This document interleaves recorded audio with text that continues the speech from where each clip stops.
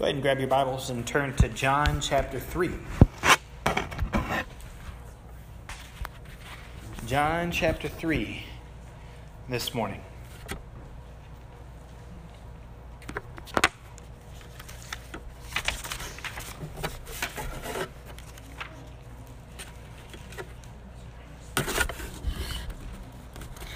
Holy Spirit, lead us in your word, lead us into truth. Open up our hearts and our minds and speak to us. And let us be doers and not hearers only. In Jesus' name. Amen. You ever wanted to have a do-over on life? Maybe you had a project or you had a bad conversation and you think, man, if I could just have another swing at that, you know. No, actually. No. Or maybe a situation or a stage of life where you thought it'd be nice to go back and do something a little bit different. Or, you know, I remember times, especially as a teenager, where there was a lot of frustration with myself. You look at your life, you say, where's the fruit on the tree, right? All I see is branches. I don't know where the fruit's at. And you think, man, what gives? What have I done wrong? What do I need to do differently? And on our own, when we try to succeed on our own, it can feel a little bit like a self-help book. It doesn't really help that much. See, the self-help is a little bit ironic, right? If you need help, if yourself needs help, how can you find it from yourself? You know what I'm saying? It's like you can't be drowning and the lifeguard at the same time, right? That kind of doesn't fit. You know, the nice thing about Jesus, the nice thing of what God has done for us in Jesus is He gives us a do-over in life. He gives you not just a second chance, but a new life. Something completely different than what you had on your own before. What hope we need in that. In fact, if you've not come to the point that you realize that on your own you're done, that you are unable to do anything good apart from Christ, if you haven't come to that point, you got a couple lessons ahead.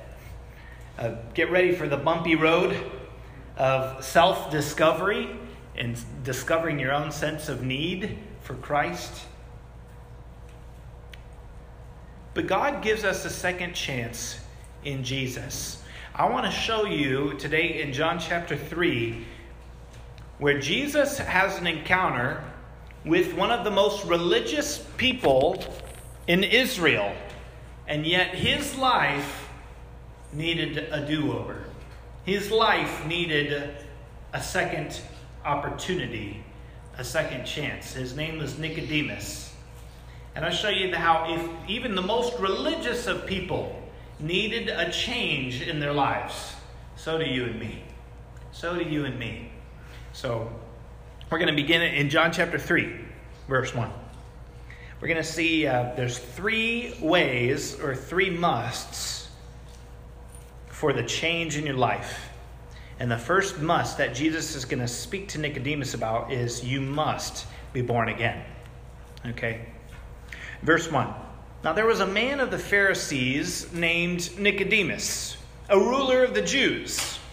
This man came to Jesus by night and said to him, Rabbi, we know that you are a teacher come from God. For no one can do these signs that you do unless God is with him. So here we see Nicodemus, he's a ruler of the Jews, a Pharisee. Okay, so a Pharisee was one of the high-class religious leaders of that day. You think about like the Pope and his cardinals. You think about the cardinals, these ruling religious leaders. And he sees Jesus and decides to come to him by night. Interesting fact number one, he came by night, not by day. Can't be seen with this guy in public. They'll talk. And I don't want them to talk. Nobody, you know those people who, they won't come to a church building, but they'll read the Bible in secret. They don't want to be seen with it yet because they're investigating, they're discovering. Nicodemus wants to know more, but he's not ready to make an open statement to his colleagues that he has an interest in Jesus. He'll get too much backlash. He comes to him by night and says that, Jesus, you must be from God, for no one can do the signs that you do unless God is with him. Now, what were the signs that Jesus was doing? In the book of John, John is writing about Jesus' life, and throughout the book, he points to these various signs that Jesus does that show us something about him. Anybody name one of those signs that Jesus performed? Water to wine at the wedding of Cana. Yes, that was a sign. If you look back in chapter 2, verse 11, it says, this is the first of his signs Jesus did and manifested his glory. So these signs were to show or reveal who Jesus is. You know some of the other miracles, things like feeding the 5,000 with the bread and the fishes. That was a sign. He raised the dead, Lazarus raising the dead. These were signs to show you and me, this is Jesus, the Son of God. He is who he said he is. So Nicodemus sees these signs and he says, you have to be a teacher from God. And Jesus doesn't skip a beat. He jumps right in and tells Nicodemus his greatest need. What would be your greatest need that you have in your life? Would it? Well, once we've been born, the greatest need Jesus will point to is to be born again. That is the greatest need. Verse 3. Jesus answered, truly, truly, I say to you, unless one is born again, he cannot see the kingdom of God. Now, Jesus uses that phrase, truly, truly, a lot. Whenever you see that phrase, mark what Jesus is going to say, because it's important. It's important. It's like he's saying, for real, this is legit. Pay attention what he says. He says, you must be born again, or you will not see the kingdom of God. Now, we've talked about the kingdom. Kingdom was the primary message Jesus preached. That there is a kingdom where God rules and reigns as king. And it's coming. It's at hand. You want to enter into that kingdom. Okay? Now we understand there's a couple different areas where that kingdom is manifested. The most commonly known is heaven. Heaven is the place where God rules and reigns as king. Sometimes it's the kingdom of heaven or the kingdom of God. Jesus is saying, unless you are born again, you can't even recognize, you can't even see that kingdom. You can't see that realm where God rules and reigns as king. All right? Now that confuses Nicodemus, as it might confuse you or me. So Nicodemus says, how can a man be born when he is old? Can he enter a second time into his mother's womb and be born? And Jesus clarifies something. Well, hold on, Nicodemus. You're thinking natural birth. Right? Natural birth. I'm talking about a spiritual birth. Verse 5. Jesus answered, truly, truly, I say to you, unless one is born of water and the Spirit, he cannot enter the kingdom of God. Wow, that's an interesting statement. First he said, unless you're born again, you can't even see the kingdom. Now he says, unless you're born of water and the Spirit, you can't enter. Unless there is a spiritual birth in your life. A change that's not physical, but spiritual. You cannot enter into God's kingdom. All right. So let me ask you, what does he mean when he says born of water and of the Spirit? We'll just take a minute. Any thoughts? What does he mean when he says born of water and of the Spirit? Okay, that's a natural thought, is to think it's referring to baptism.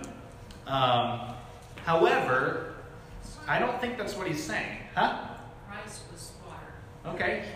Jesus went through water, baptism, and the Spirit came down. There could be an image there. Yeah. Is it just referring to like a natural birth? So it could be referring to a natural birth, because there's water involved in a natural birth, right? When your water breaks, that's not really water, but that's how they refer to it, right? Unless you have a natural birth and a spiritual birth. Now, I think that's the better case. And here's why. Look at the next verse. If you're unsure about what a verse means, read the context. Now, what does he say in the next verse? That which is born of flesh is flesh. That which is born of spirit is spirit. See, so it almost seems like he's saying he's making a difference between a natural birth and a spiritual birth. I think that's what he means when he says born of water and the Spirit. All right? Because normally, when you're baptized, you've already been born again. Okay? Normally, it's the other way around. Not spirit, and then you will get water baptized. So being baptized is more like a symbolic type of... Yes, baptism is a symbolic expression of what the Holy Spirit has already done in your life. It's like the marriage ceremony. It's a sign of what what a union that is taking place. More on baptism. We'll talk about baptism another time. But here, I'm going to talk about that spiritual birth. Jesus differentiates and says you need to have a spiritual birth. Verse 6, that which is born of the Spirit. Now, what does that phrase mean? Born of the Spirit. Of the Holy Spirit. This spiritual birth is the activity of the Holy Spirit. Okay? Now, that born of, it's this idea of from the work of the Holy Spirit, there's a birth. Okay? Imagine the Spirit, Holy Spirit, like, man. Think of Mary. Think of Mary. Mary, how did she conceive Jesus? The angel told her the power of the Holy Spirit will overshadow you. Right? And that conceived in her the Son of God. It was from the work of the Holy Spirit. In the same way, if you and I need a spiritual birth, you and I can't do it. Okay? The infant can't give birth to himself or herself. It needs to be the work of the Holy Spirit. You and I are totally dependent upon God's Spirit to be born again. Okay? The Holy Spirit is active from beginning to end. Verse 7, do not marvel that I said to you, you must be born again. Verse 8, the wind blows where it wishes, and you hear its sound, but you do not know where it comes from or where it goes. So it is with everyone who is born of the Spirit. So now Jesus is talking about what it looks like to be a born-again person. Okay? What it's saying is that the person born of the Spirit is now, his life or her life is now subjected to the Holy Spirit. All right? You are not your own anymore. You belong to God. You belong to Christ. And His Spirit is now in the driver's seat and you're in the passenger seat of your life. God is calling the shots and God is leading you. And that can be somewhat unpredictable. That can be somewhat unsure in a way. Have you ever been challenged to surrender your life to God? You know, it's funny. God doesn't give you a blueprint of what it's going to look like. He doesn't give you a roadmap of what your life's going to look like for the next 20, 30, 40 years. That'd be nice, right? It'd be like, look, I want to give you the keys to the car, but you need to tell me where you're going first, right? Remember Abraham? When God showed up to Abraham, He said, Abraham, go, leave your family to a land that I will show you. And Hebrews says that Abraham left not knowing where he was going. When you surrender and you give your life to Christ, when you have a spiritual birth, you are not your own anymore. You call the shots no more. You are now subjected and submitted to God wherever He would lead you. Whatever He wants to do in your life. Because just like a child is born and does not belong to themselves, who do they belong to? Their parents. Their mom and dad. The one who gave them birth. In the same way, the Holy Spirit, when he gives birth, you belong to him. You were bought at the price of the blood of Jesus. Okay? I love it. You know, and here's a little hint or a little tip. The word wind in Greek is the word pneuma, which is the same word for spirit. So when Jesus says, the wind blows where it wishes, and you hear its sound, but you do not know where it comes or where it goes, so it is with everyone born of the Spirit. You could say, so is everyone born of the wind. Or the Spirit blows where it wishes. It's the same word in the Greek. So Jesus is using a word play and using the analogy of wind to talk about what it's like for a person born of the Holy Spirit. You don't know where the wind's going tomorrow. You don't know where it came from, but you know it's there. In the same way, the Holy Spirit wants direction of your life, but he gets to call the shots. Okay? So Jesus is saying there needs to be a work of that Holy Spirit. All right? What exactly is that spiritual birth? What does that mean, Sammy? What does that mean in practical terms? It means that you've been made a new person. It means that you've been given a new heart, a new will, and a new spirit. In the Old Testament, God told, if you read about the Israelites in the Old Testament, how did they do in keeping God's laws and commandments? They did not do well, okay? They broke them all the time. You know why? They had hearts of stone. They had hard hearts. Have you ever felt a hard heart? As if you couldn't do what God required? As if you weren't able to keep the commands of God?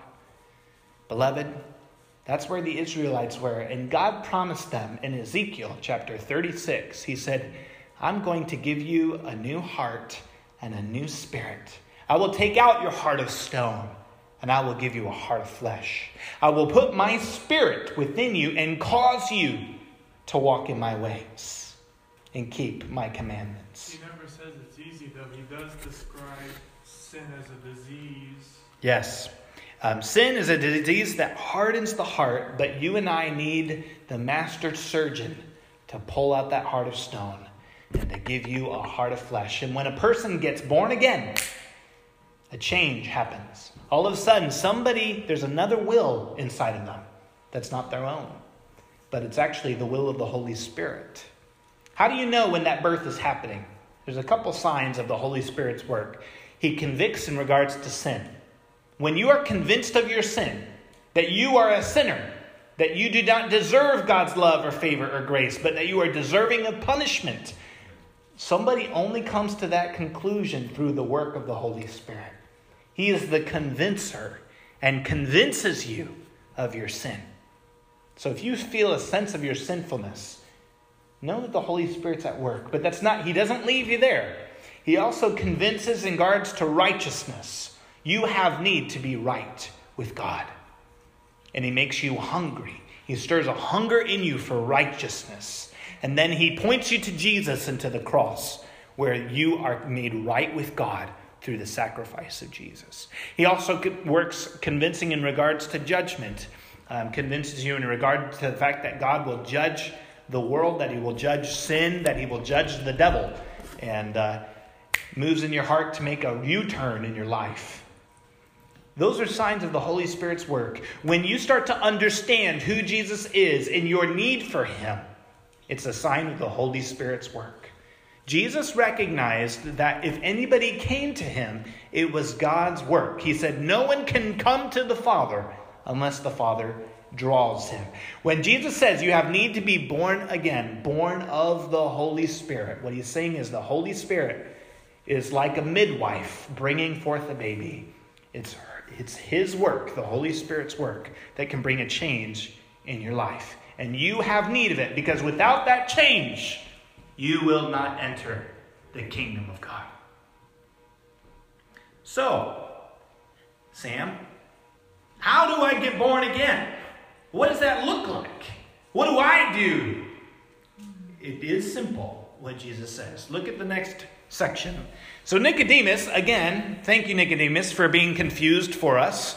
Verse 9, the religious leader of the day is not keeping up. Nicodemus said to him, how can these things be? And Jesus chides him, And he answered him, "Are you the teacher of Israel? Yet you do not understand these things?" Ouch.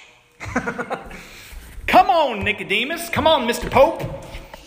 Aren't you the Pope of the Catholic Church and you do not understand these things? Why? Because there are certain things you cannot understand in your natural mind apart from the Holy Spirit's work. So one sign of the Holy Spirit is you start to understand things of God. Not all at once, but little by little, he reveals things.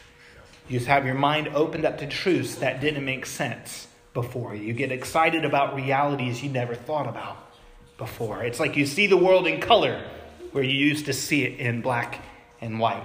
Beloved, that is the Holy Spirit who guides you into all truth. Okay?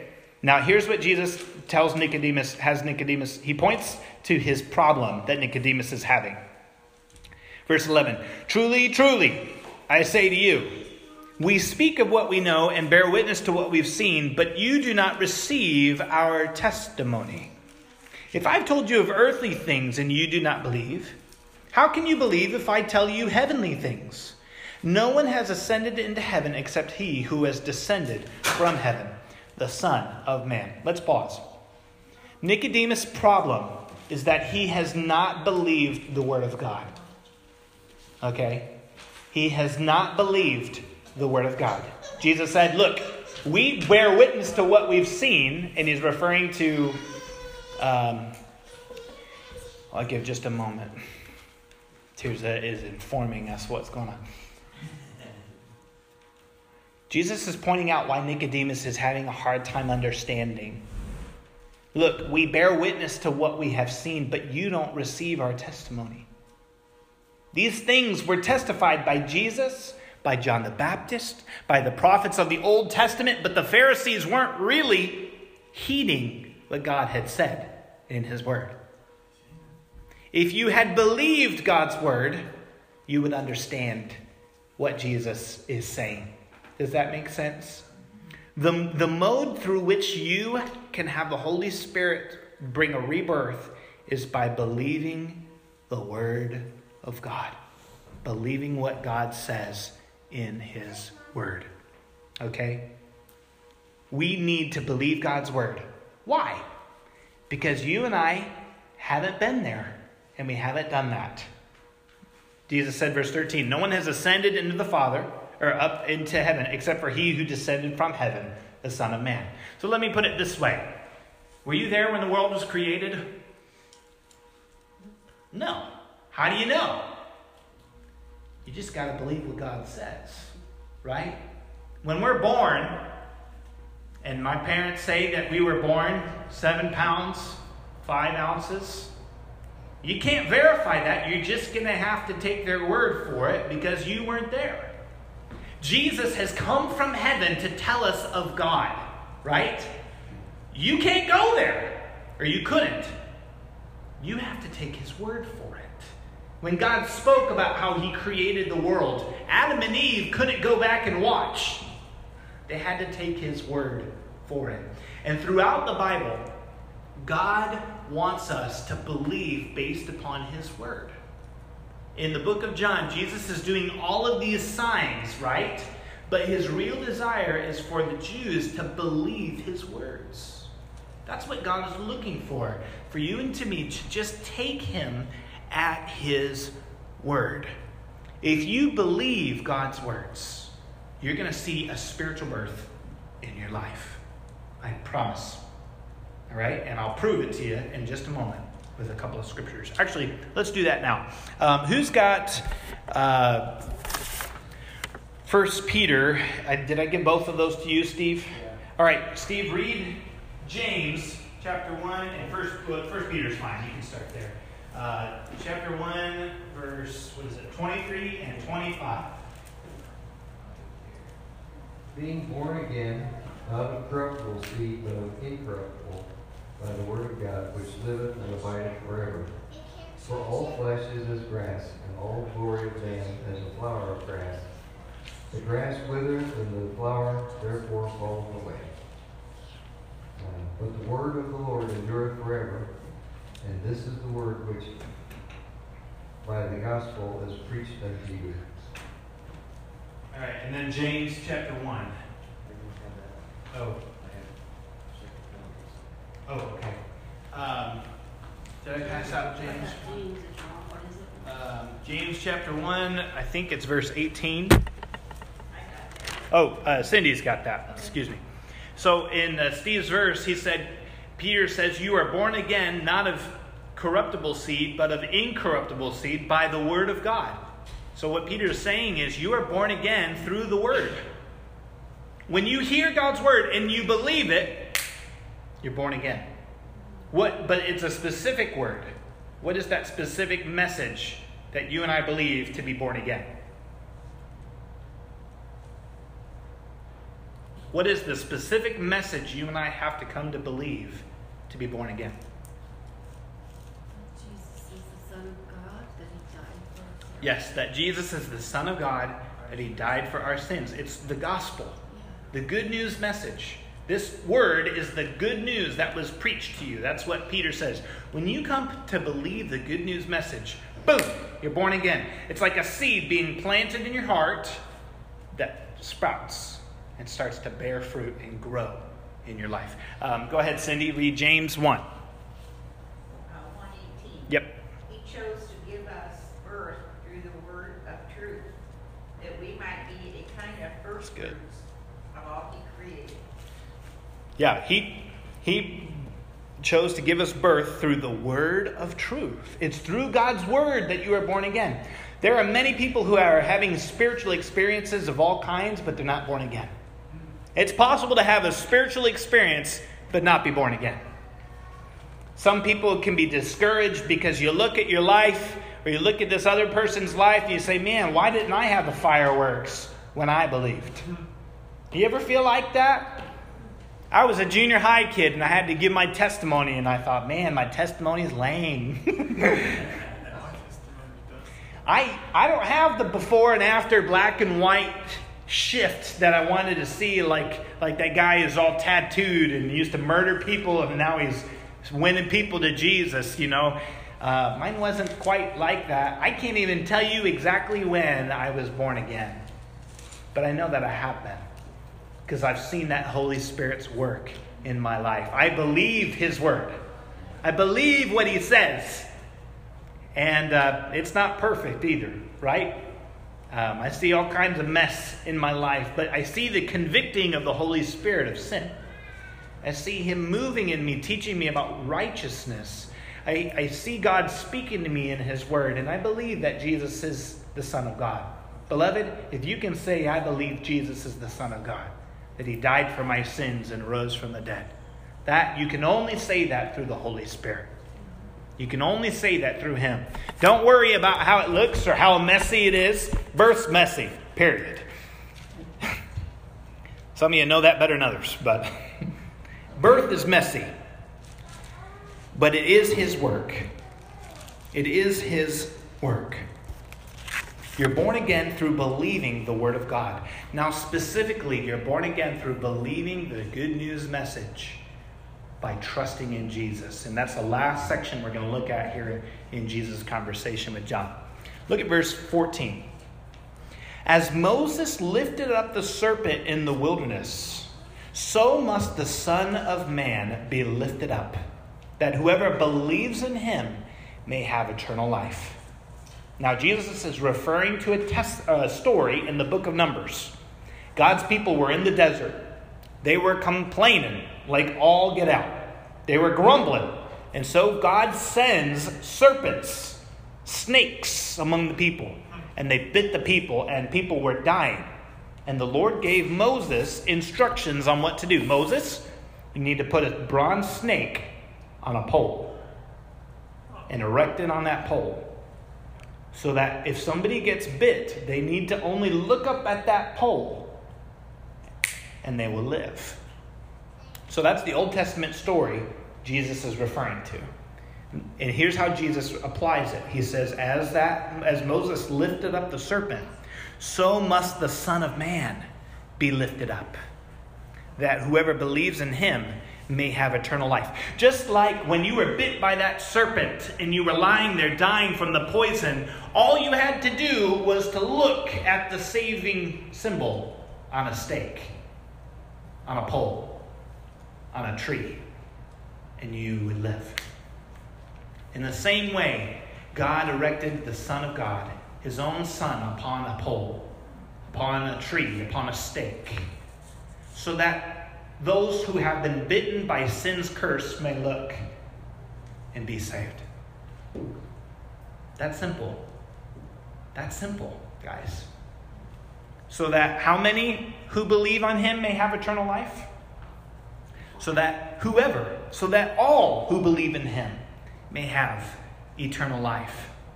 Verse 16, for God so loved the world that he gave his only Son, so that whoever believes in him should not perish, but have eternal life. How do you know that God loves us? Here, it tells you how you know God loves us. For in this way, God loved the world. He gave his Son. When we see a tragedy like a death, when we see a tragedy like the evil or pain that we see in our world, there's a natural question comes up. How can there be a loving God? And that's a hard question. It's a hard question. And it's a question that has plagued humanity for thousands of years. John 3:16 says, in this way God loved the world. He sent his Son. He gave up his Son, knowing he would be crucified upon a cross, determining that Jesus would be crucified and suffer and die. Not only that, it was the only way so that you and I could be saved, not perish, but have everlasting life. If you ever doubt God's love for you, there's a place you can look where you can be assured. It's at the cross. It is the stamp of proof that God loves you, is by giving up his only Son for you, so that you have the opportunity to not perish, but have everlasting life. Now, will there be people who perish? Yes.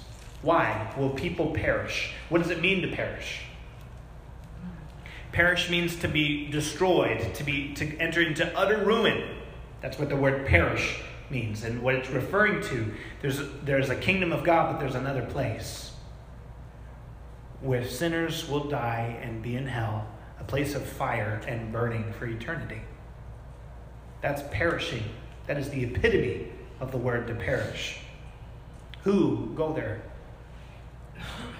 Those who have not looked up at the Son of God, who've been bitten by the curse of sin, but have not looked to the Savior. You and I are given an opportunity to believe upon that Savior. You don't have to believe it. God will not force you. He does not make you do it. His Spirit can be drawing. His Spirit can be convincing. And I believe it is possible for a person to resist that Spirit and to continue in their way all the way into hell. But notice, this was not God's desire or his heart. The Bible says God desires none to perish, but all to reach repentance.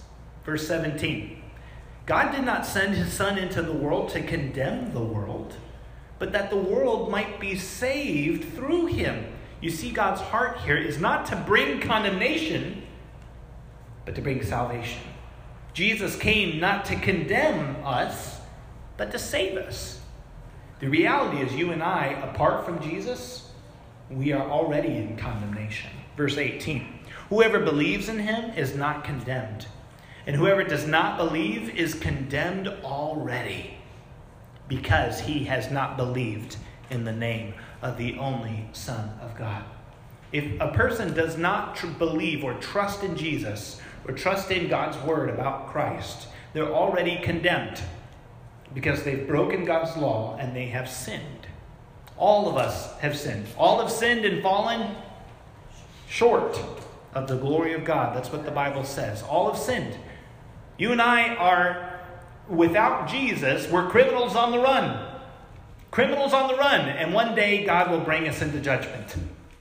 Right? And God is saying, get right with him now. Get right with him by trusting in Jesus. What does it mean to believe upon Jesus? What does it mean? We talked about faith a little bit last week. Faith is considering God true and his word to be trustworthy. What does faith really look like? Is it intellectual consent? Yeah, you know, I'm going to vote for Biden. I believe in Biden, Joe Biden. I believe in Donald Trump. Is it having a political affiliation? Or is it deeper than that? Think about it this way. Do you trust your doctor? Some of you, this is a bad example. Yeah, you don't trust your doctor. How do you know whether somebody trusts their doctor or not? How do you know whether somebody really trusts? See, for example, this is a great example. Some of you are shaking your head. You got a doctor, right? But he's not really your doctor, right? If you don't do, how do you know? How do you know whether somebody trusts their doctor? They go to him and they follow their advice. They go to him and they follow their advice. That's good. Okay, trusting them or liking them is two different things. Okay, trusting and liking, maybe you do or don't like your doctor, but now this is a good example. If you really trust your doctor, you can say you trust your doctor, right? He comes up, you say, Doc, I trust you. But when you go home and you don't take the prescription, who's trusting now? You see what I'm saying? Real faith in Christ means that you follow him and you do what he says. Okay? There are many who will say to him on that day, Lord, Lord. They'll call him Lord, but they never followed his prescription. They never heeded his words. They never believed what he said. He was a mere political candidate to them, a mere like, a mere follow on their Facebook. But they never really followed the prescription. Jesus, the disciples, the disciples, in contrast, said this.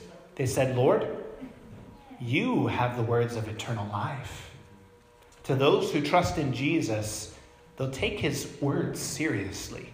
He said, if you keep my words, you are truly my disciple. You see what I'm saying? If we are in the peril of hell, we have a dying cancer that will ruin us.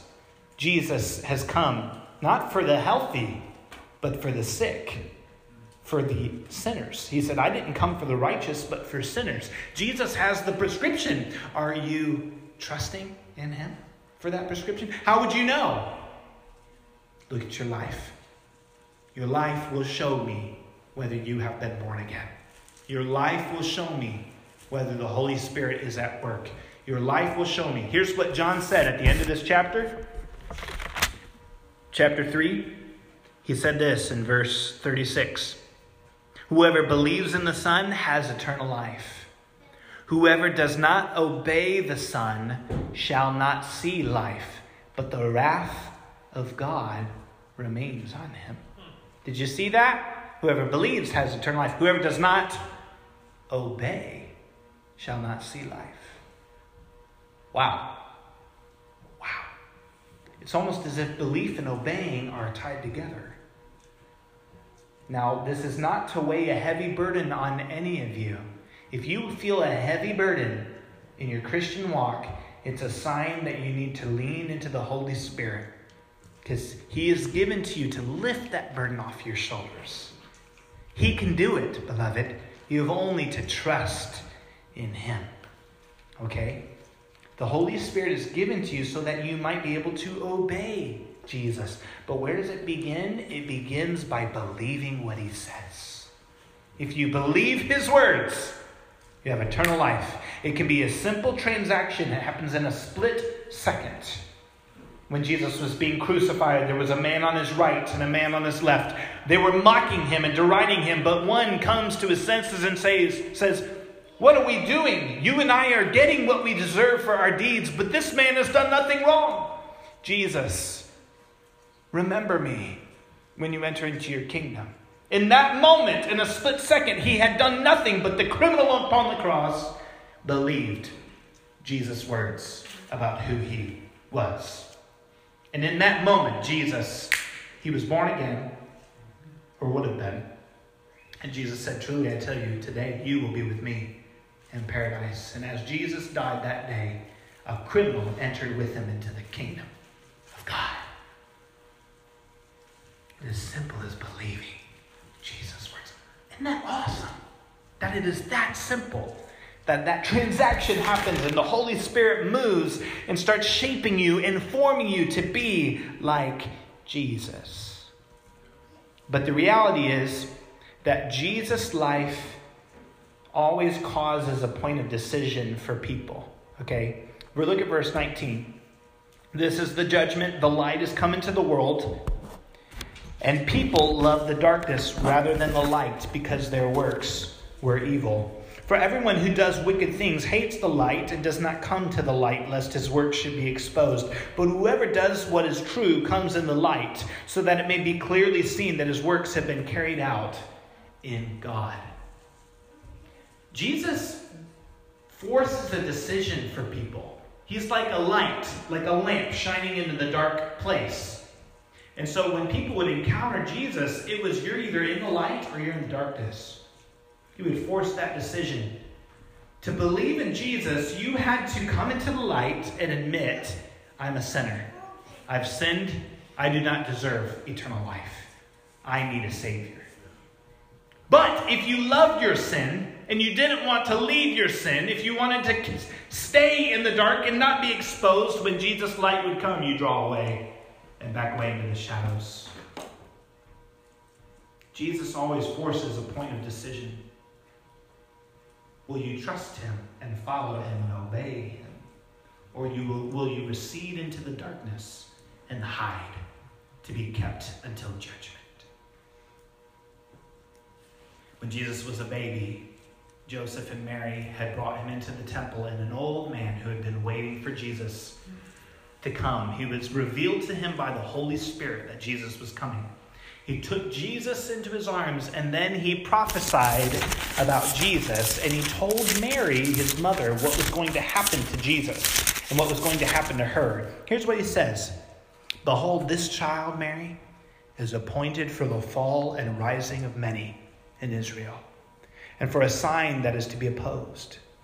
And a sword will pierce through your own soul also, so that the thoughts from many hearts may be revealed.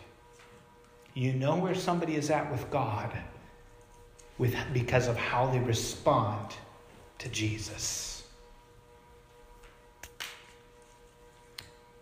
A couple of questions in closing. Do you believe God's word concerning his Son? Have you believed God's word? That he sent his Son to save you from your sins? That Jesus is the Son of God? That he came down from heaven, walked on the earth, died for sins, and rose from the dead? Have you trusted in Jesus in its simplest form and looked at that cross? Not the physical wood, but the one who was there to save you. Beloved, you can be comforted that you can only do that through the power of the Holy Spirit. That is not a natural thing to do. It is unnatural. It is spiritual. Only the Holy Spirit could ever draw somebody to believe truly upon Jesus. You can be comforted in that. The Bible says that no one can say Jesus is Lord except by the Holy Spirit. Okay? No one can confess Jesus is Lord except by the Holy Spirit. If so, you have been reborn. There has been a rebirth in your life. Can you identify the work of the Holy Spirit in your life? Is there a hunger for the things of God? Is there a hunger for righteousness? Is there a hunger for the Word of God? And to grow, do you desire to grow in Jesus? Beloved, that is a sign of the Holy Spirit's work in your life. I saw this from another pastor said, growing in Jesus is more like growing an apple than like downloading an app.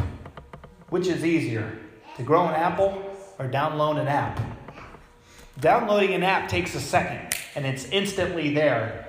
But being born again is like an apple. It starts small, little changes. You won't even notice if you stare at it. It doesn't grow an apple in a day. But it forms, the bud forms, and then the flower forms, and then the fruit starts to swell and to grow. It's a process. It's a change that's slow, but it's real. It's real. You may be discouraged because you can't see what's happening, but that process, know that God is surely doing the work. And you can take comfort in this. It's not up to you to grow. Neither the planter nor the waterer is anything, but God who gives the growth. God is the one who makes you grow. It's the Holy Spirit's work. Born of the Holy Spirit. He's the one that's going to make you like Jesus.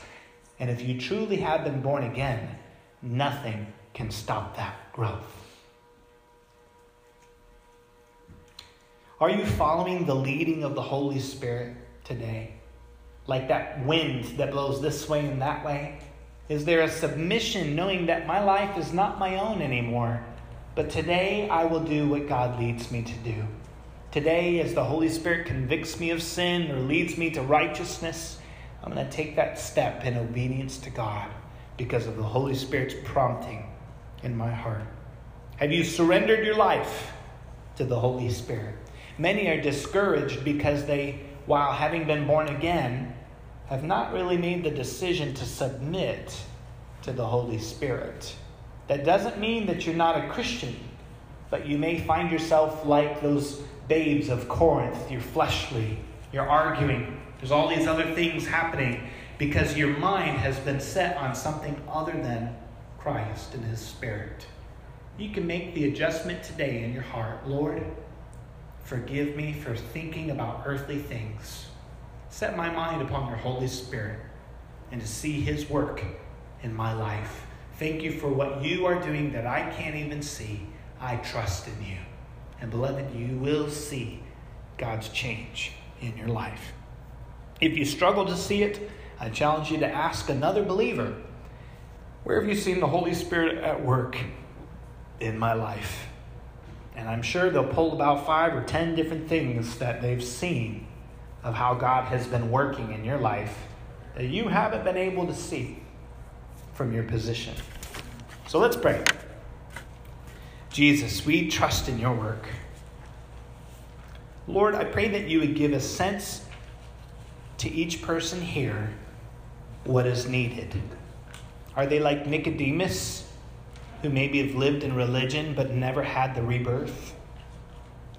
Holy Spirit, would you convince each of us our need to be born again, to be submitted and following the leading of the Holy Spirit. In Jesus' name, amen.